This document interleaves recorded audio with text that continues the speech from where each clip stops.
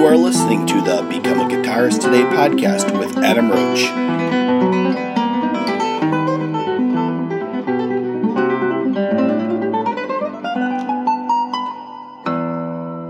Hey there, and welcome to episode number 170 with my guest today, Daniel Nestico, who is an amazing classical guitarist who was actually featured on my album with Roach and Whalen called The Mission. And the song he played on was called Chopin. So in today's podcast, we talk all about the differences between the classical guitar and the electric guitar. And Daniel gives us some great examples of the techniques used in the classical guitar, and we discuss the different techniques between the two different instruments. And thank you to my sponsors, Arnold Krakovka and Custom Guitar Picks. So let's go over to the interview now with Daniel Nestico. Thank you very much, Daniel, for being on the podcast once again. Yeah, it's my pleasure. My pleasure, Adam. Yeah. And thank you for being on the album, The Mission. Yeah, it's fantastic. No, an honor, and I've really enjoyed listening to it. And as we were just talking about, before we started recording, really enjoy the versatility, all the different styles, the different vocalists you have on there, the different instrumentalists you have on there. And I think your studio is a testament to the sort of, why there's so much versatility, because so many different instruments and types of guitars there. So whereas I'm a bit more stuck onto one type of guitar here. So although even with the classical guitar, I do like to explore, different types. There's a bit of a rise in playing period, like 19th century guitars, and like the smaller like parlor guitars, that kind of thing. So that's kind of on the rise these days. So that's your main guitar, this one? I'd say this is one of my main guitars. I tend to play guitars by local makers, made here in Melbourne, actually. Okay. So this is by a local maker, Roger Lee, and then I have another one right here, made by Carey Petticini, who's in Mornington. Oh wow! It's this one here, really beautiful. Okay. Craftsmanship. He makes the rosettes. Really beautiful instruments. So it's really nice to work with the local makers. Yeah, for sure. Like kind of have some dialogue with them and let them know. They always want to know, what, get some feedback, and it's a really beautiful relationship to work with guitar makers. Yeah, definitely. I mean, I just got my guitar today for the. Oh yeah. I saw the picture. Oh, that's awesome. Yeah. That's really cool. So is that like a custom made or something? Or? Yeah, so basically it's a custom made off a Eddie Van Halen Bumblebee, but mine's called the Tiger. Ah, yeah. A Richmond supporter in the yellow and black. Oh, you're a Richmond supporter too. There you go. Yeah. All right. That's awesome. It really suits you, I feel like. Yeah. Awesome stuff. Add to your collection. Yeah. Now I've got a reason to do another album now as well. Yes. But no, definitely, hopefully this year, I'd love to do another one with you if you're up for it. Yeah. Hey, yeah. We can. I've got there's lots of pieces by lots of composers. Where you could take a little excerpt. I mean, one of the most famous ones is the Nokia ringtone. Is actually a piece by Francisco Tárrega. The Grand Valse. Tárrega was very influenced by Chopin, and he transcribed a lot of Chopin's music for the guitar. I've got a couple that I was going to show you, but let me see if I can find this Grand Valse, because pretty much everyone would know it. So here it is. I'll play from the start, and you'll hear the Nokia ringtone coming in.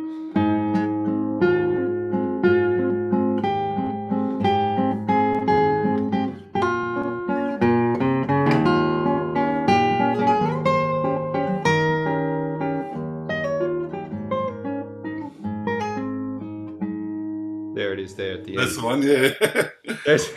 That became, a very iconic ringtone. Just those 4 bars right there. Oops. There's lots of great kind of iconic classical guitar motives out there. Adelita is really nice.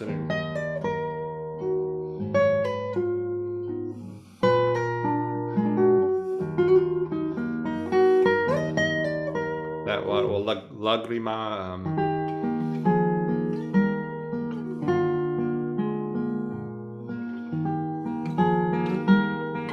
You could do something epic with that, like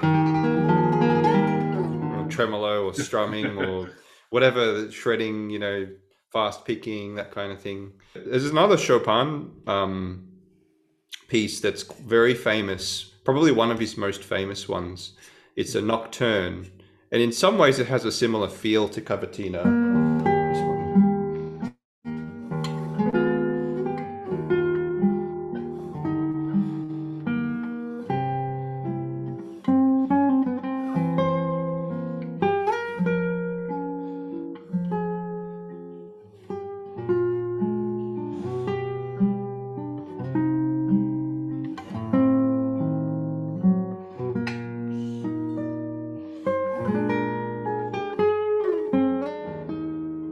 That's just the opening part. That's public domain, and that arrangement's public domain.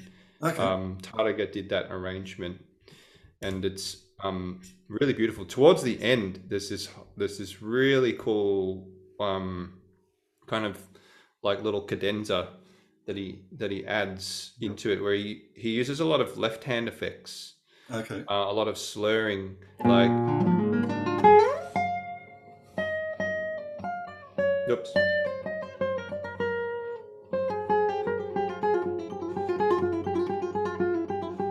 And then he keeps the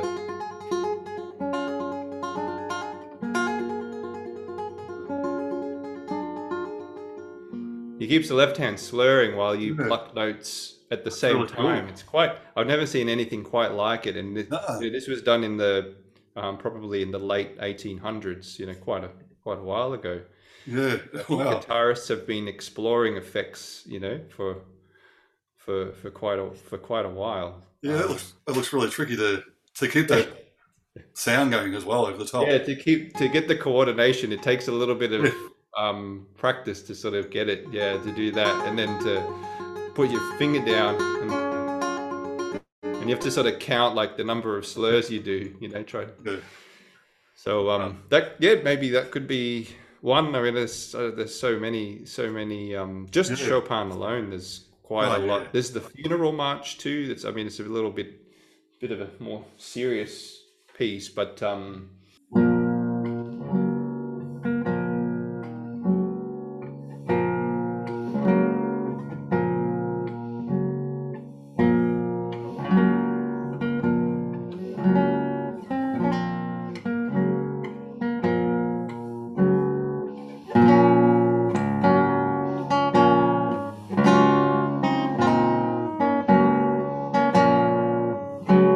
builds up.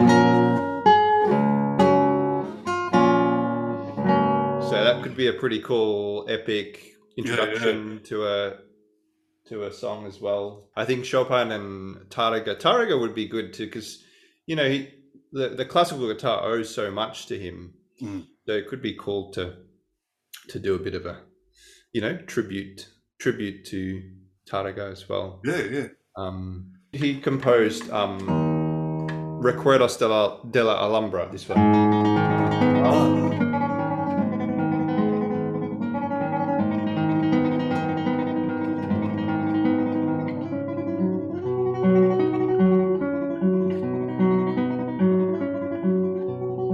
So that, and again, could be a really nice one to. I love that one. It's really good. I never knew who wrote it. So that's great. That's probably his most famous famous piece, and then Lagrima and the Grand Valse is probably very famous because of that little Nokia ringtone. Yeah. Another composer that could be worth checking out is Regondi. Regondi was a child prodigy. So when he was just a boy, I think I can't remember what age, maybe 7. Something like that. His father, in a similar way to Mozart, his father toured him around Europe to play for, important aristocrats and things like that. Yep. And he was a phenomenal guitarist, and his music is just crazy. But he wrote a piece called Introduction and Caprice. Okay. You could call him like the Paganini of the guitar. He was must have been extraordinary. He wrote that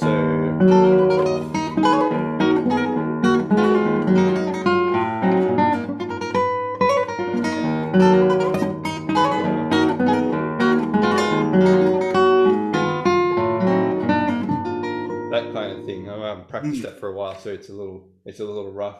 And then he goes into passages like.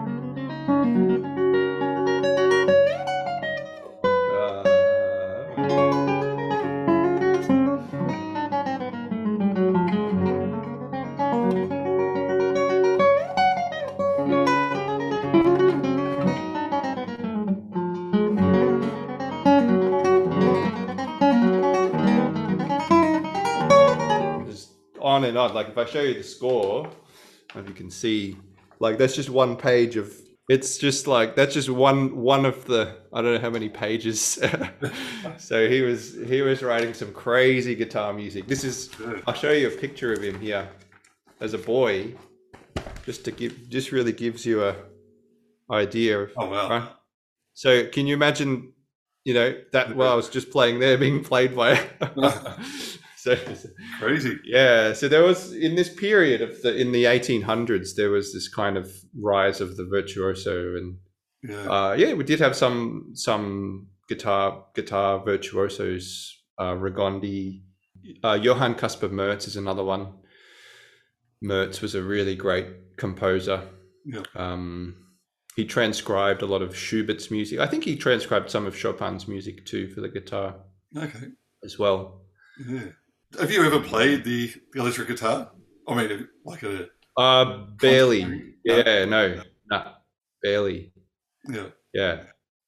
I've spent most of my, life playing classical guitar. I have picked up electric guitars every now and again, but I don't really know what to do with one. I use my fingernails, so that's already a little bit weird on the electric guitar, and just the whole sound, the whole sound of it is so different and everything. So it is. And the fretboard is completely different, much slimmer, and the action's much lower, and and like I spoke about on the podcast, a couple of times, it really is, two different instruments. The techniques involved in classical. I think one of the defining features of the classical guitar is what we do with our right hand, actually. Maybe in some ways more than the left hand. And this is another thing that guitarists from the 1800s were really big on changing the tone color. Because on the classical guitar, you can drastically change the tone color by plucking the strings at different points, right? We say tasto, which means fingerboard, so playing at the fingerboard, and then normal at about the sound hole, and then ponticello, which means bridge in Italian. That's much right. So those are the kind of three extremes. But there's actually a method book that I found from the 1800s where it's a lady guitarist, which is, first of all, that's actually quite unusual for the 1800s to see that. And she outlined 5 different plucking positions on the guitar. Oh, really? Not 3. These are the 5 examples that she described. Okay. A, B, C, D, E. Yeah. And then this is an example of music. And she's indicating, there's 6 bars of music here, and she's indicating a change of plucking position 5 times in 6 bars. Oh, wow. So you're literally every bar you're changing tone color, which is pretty extreme. So you're starting, example E is right up here on the very extreme of the plucking at the fretboard there. Yep. And example D is a little bit closer to the sound hole, getting a little bit louder. And example C is at about the rosette. And then example B is quite close to the bridge. And then back to example D, very sweet and soft.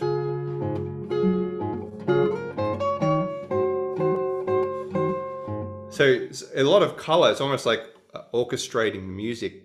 And I know that on the electric guitar, you probably do the same thing, but maybe with using pedals and effects. Yeah, that's right. More than yeah. Yeah, exactly, and probably more I'd say it's only really the two, really, on the electric, more the open end and the palm muting. Oh, yeah. So, open and palm muting. I kind of understand palm muting, but I didn't know, is that something you do, like, can you play extensively while palm muting? Yeah, so, the palm muting rather than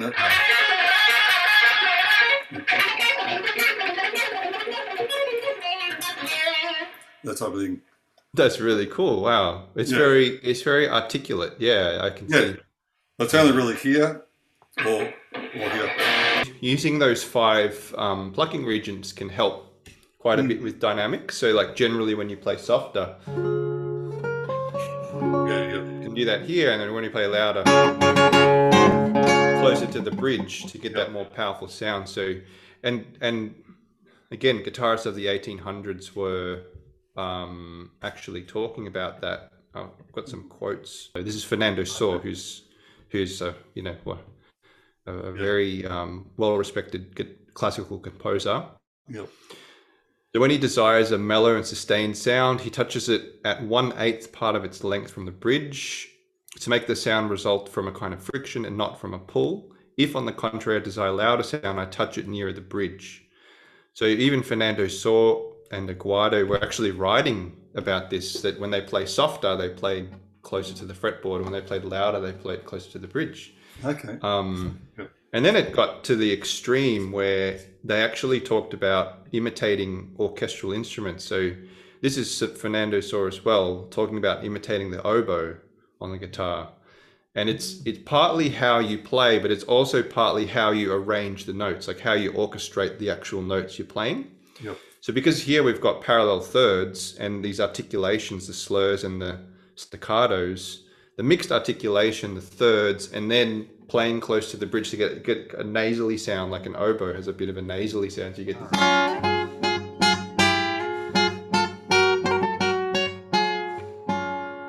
Right? It's a really, really cool effect. And then they went on, talking about the flute, how you imitate a flute. Oh, wow. I have examples of that. I spend a lot of time studying this. Yeah. How you imitate a trumpet. A trumpet's really interesting. You actually get a buzz.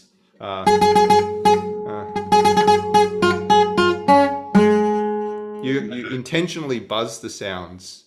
Yeah. So to get I think they described it as a sizzle. The string sizzles. Okay. Yeah, which is really cool. There's trumpet, the horn. It's really interesting. Effects with the horn, the harp. It's really beautiful. If you play really tusto, really close to the fretboard, and then it depends on how the notes are arranged has an effect on that too. So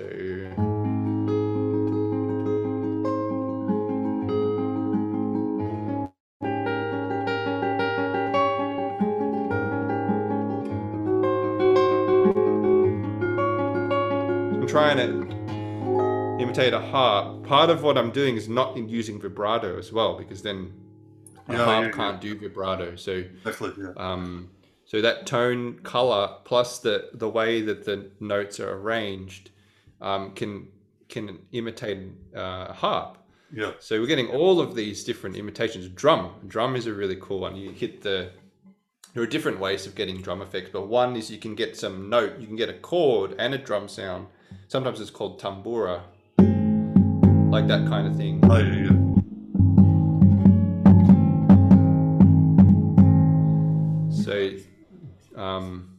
yeah. So orchestral effects is a really interesting one, and it a lot of the times they weren't notated, they weren't indicated in the score. So if you're playing a piece by Fernando Sor or Giuliani or Aguado, sometimes you have to kind of decode it a little bit, and say, is this composer trying to imitate an orchestral instrument? And if so, how can I bring it out? And it makes the music a lot more fun.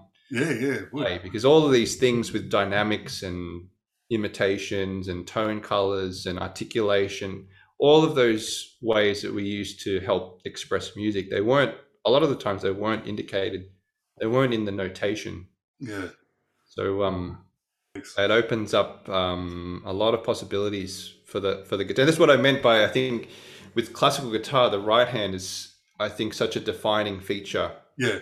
of the style, how we change the color and the dynamics and the kind of touch that we have, that we use, and that kind of thing.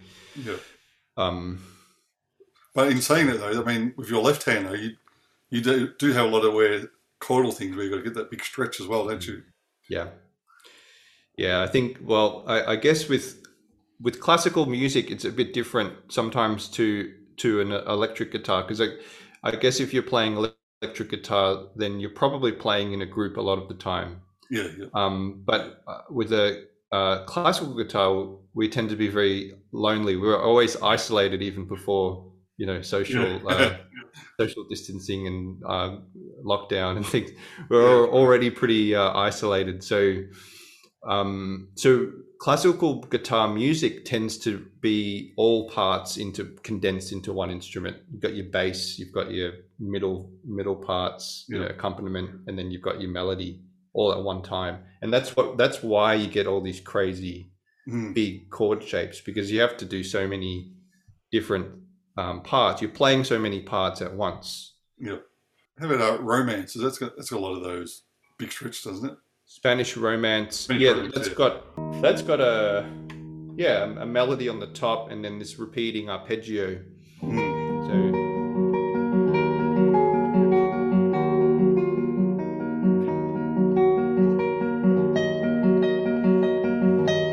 and that's why we get things like chord shapes like that.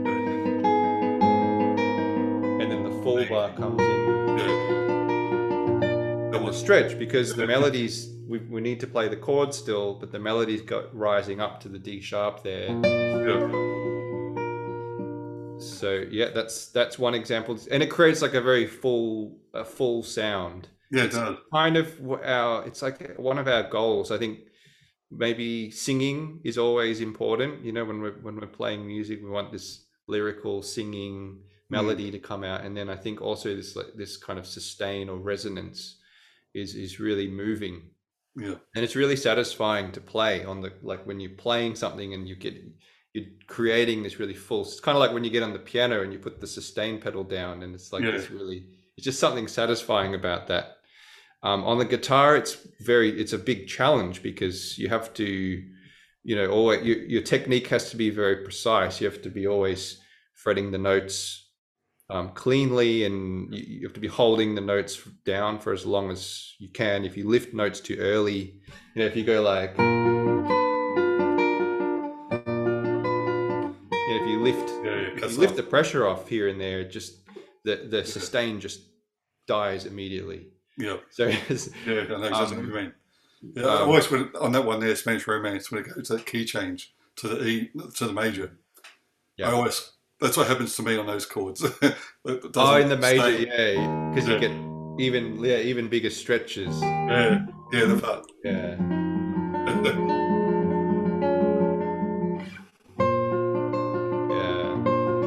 That kind of thing. Yeah. Yeah, exactly.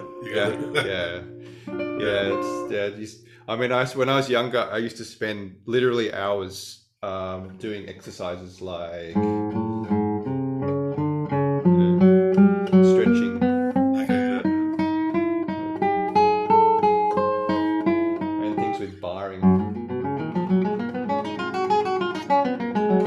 That kind of thing, just hours of that. And that's how you develop the strength and the control to do things like that, because it goes really against the nature of our hand. To move the fingers so independently is really requires some training to do that. No, for sure. Yeah. The other thing with the electric is probably the bends, which you don't. Oh that's not something we do too much on the classical. So and I mean vibrato pretty much got on the same, I'd say. Mm-hmm. So it really added. Like I was doing sung by Gary Moore today. That was it there? Where you got like the half bends and full bends.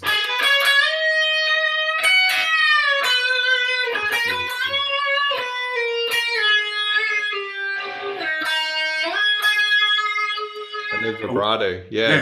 That's awesome. But without that vibrato, yeah.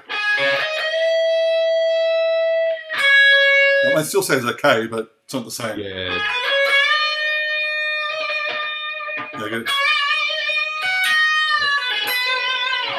Yeah.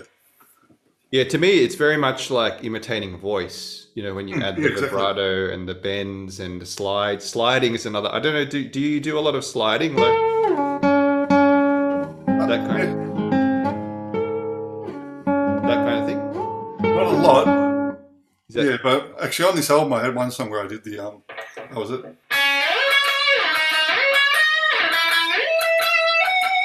Oh, there you go. Yeah. Awesome. Sliding and then the pitch bend at the top. Yeah. That's really cool. And the other thing was the tapping. Where do you do some of that in the classical? No, it's not something we do on the classical. I don't think it works so well on the classical guitar. There might be some modern compositions that use that effect, but yeah.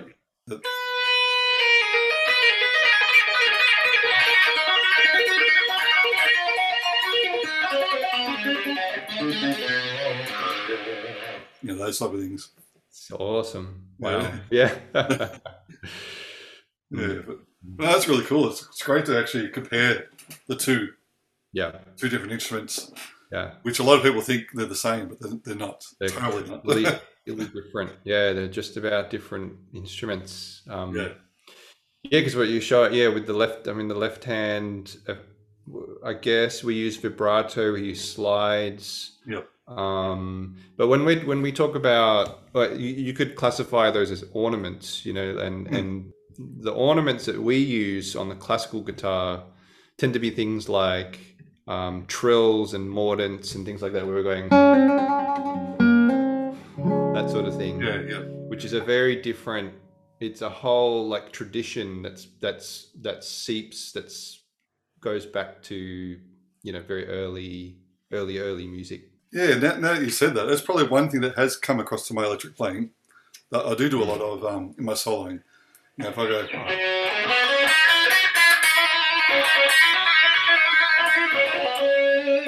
I do a lot of that actually. Oh, that's awesome! I love it. Yeah. So there's a few songs on the album where I do that.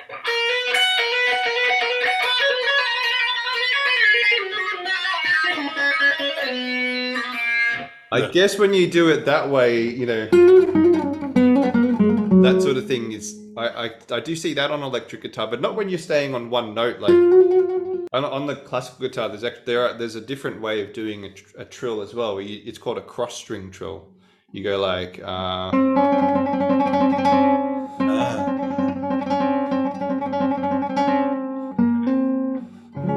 kind of thing. You're playing two notes, and then it's this right hand pattern, thumb, ring, index, middle. And you're just repeating that over and over. So there's different, with ornaments, sometimes there's different ways of playing them. And again, they're not always notated. It'll just say trill in the music. And it's like, well, what, do I do that? Or do I do that? Or do I do that? Or do I do that? It's like so many different ways to do it. So, and again, that gets me thinking as well about another big thing with the classical guitar is really getting that speed up with your fingers too. Like I remember studying Spanish study, the one Asturias. Yeah, but once it goes into those triplets, that's where I bum out. I just can't get that up to speed. That's definitely. Again, we're talking about the right hand. Earlier we're talking about color and dynamics, and I think finger picking is another defining feature of the classical guitar that's quite very different to the electric. And I actually compiled a whole book. I called it the 19th Century Arpeggio Bible, and I've found more since I published this. But these are all different arpeggio patterns from different method books. Oh, wow. So there's about for 60 pages of arpeggios Okay. by 10 different authors. So you get things like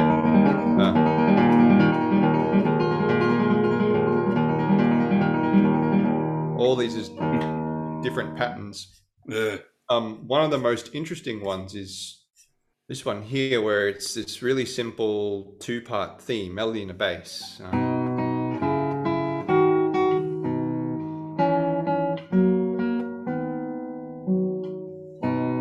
so on. And then you get, I think, 32 variations, so that you're basically playing the same melody and bass, but with all these different and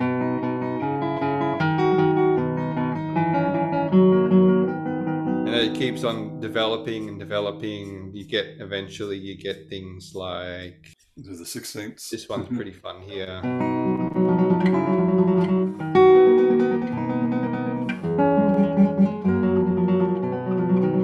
That sort of thing. It just keeps on developing. You 25, 26, 27.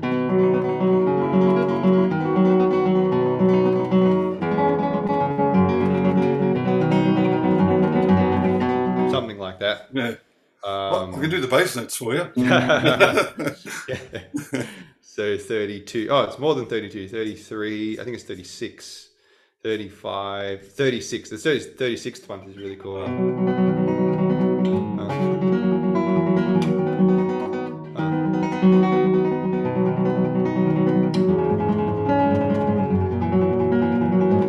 So very intricate arpeggio patterns, really defining feature of the guitar. And you can see, I mean, these guys and girls were devoting quite a lot of pages, to arpeggio patterns. And then you see them in pieces of music, just like Spanish Romance. It's using a repeating arpeggio. Asturias.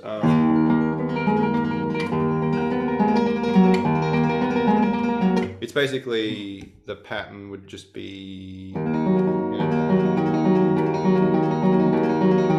kind of thing. P, thumb, index, middle. Yep. Just repeating over and over again. So it's originally in E, is it, of Asturias? Originally, I think it's in G minor. It was originally on the piano. Okay. It was originally composed for the piano. Isaac Albéniz was a really great pianist. Yeah. Apparently, he was a great improviser. A lot of his pieces were improvised. Oh, wow. And then notated. He must have been, phenomenal improviser. That's another skill that, another side to classical guitarists that I'm trying to revive is to I guess embrace creativity a little bit more. Yep. And this is another probably very different aspect to. I think if you play the electric guitar, it's just assumed that you're going to write your own songs and improvise and jam and things. When you play the classical guitar, it's like all that stuff it's like, I'm not going to do that. I'm just going to play the notes, learn the notes. And so I'm really trying to revive the idea of composing, arranging, improvising on the classical guitar. And it's what guitarists used to do. If they weren't doing it, we wouldn't be playing their music. Yeah, that's they right. wouldn't be playing Tarago and Chopin on the guitar and Mertz and all that. So it's a big mission of mine at the moment for the past couple of years. I started some composing workshops, and now it's led to an online school. And through the school, I think we've created over 100 new pieces last year. Yeah, Oh, wow. For the classical guitar. That's great. That's really good. So I'm really really keen on that. So like that's why I was just blown away when you said you started writing the music for the album in June, and then you released it's January now. It's like 6 months to write the songs and record them. That's a really quick. But if you have the goal and you've got the creativity, you can do it. And I've seen similar, like some people who have never composed before. You give them a bit of a framework, a bit of a method to follow, and all of a sudden they're just churning out pieces. I have some people who've written 40 pieces since in a year. It's just incredible. People. I think by nature, I think we like to create.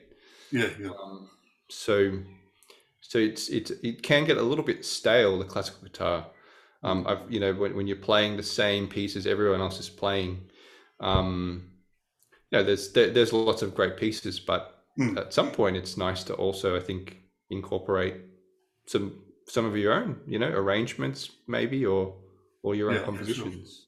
No, that's a great idea. Yeah. It's called the Creative Classical Guitarist. Actually, it's just to make it really obvious what it's about. And we've just got a community of guitarists from around the world, mostly the UK, Australia, and some from the USA.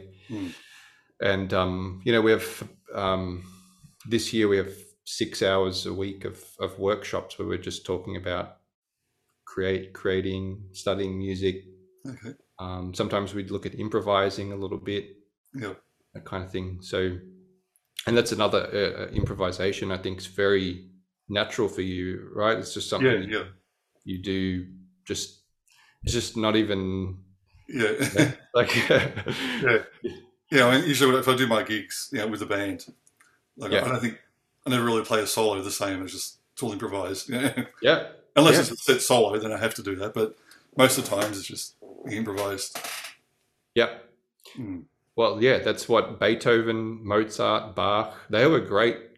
It's documented that they were great improvisers. Isaac Albéniz, who wrote Asturias, was a great improviser. But today in the classical world, there are great improvisers out there, but it's not a normal. It's a very unusual. So So this is where I think our two worlds can really benefit, I guess the classical world can really benefit from what you do on the electric guitar, and embrace that, because when you look at these method books, there's hundreds of pages of showing you arpeggio studies, scale studies, chord progressions. What I've discovered from looking is like it's almost like a jazz guitar method book. The types of chord exercises you get in all different keys and all different types of chords, and moving chords up and down the fretboard. That was done in the 1800s as well. I've seen things where you get like that kind of thing, and you do up the fretboard, like tonic, dominant, tonic, 1-5-1 sort of thing. That was done in the 1800s. No, it's great to see that. Like I said, the two different sides, and really do it like it's in a practical sense rather than just talking about it. It's great. Yes, I think that's the great thing, just to practice it on the instrument. It's a harmonic instrument, so we've got the ability to play some really beautiful chord progressions, and then that can be ability. Is that something you do? Is that something you've done as part of your training, like practicing scale formulas and chord progressions and things like that? Yeah, definitely. I mean, it's the thing I use for my teaching as well. I use the whatever, if you get the chords turn around and then get the arpeggios over the top there, and then change it around. There you go. And even with the scales, doing different groupings, and then just get someone to do the G, and then you swap it around. The next person does it, and just move it around the fretboard. That's really cool. And I mean, when you start doing that, it's almost hard not to improvise or compose. You've got those kinds of building blocks, and you keep learning more and more. That's kind of what they're for, in a way. Learning the fretboard would be one thing, developing your technique, obviously, but I think primarily it's for creating music. And that's the same with these arpeggio patterns that I was showing you earlier. I don't think they're just intended to be technical exercises. I think they're meant to be like a toolkit for us to use, whether it's through arranging, improvising, or composing. Yep, exactly. All right, well, thanks very much, Daniel. I really appreciate it. Thanks, Adam. And I'll catch up with you real soon. Likewise. All right. Thanks, Thank you. Have a good night. Yep, see you.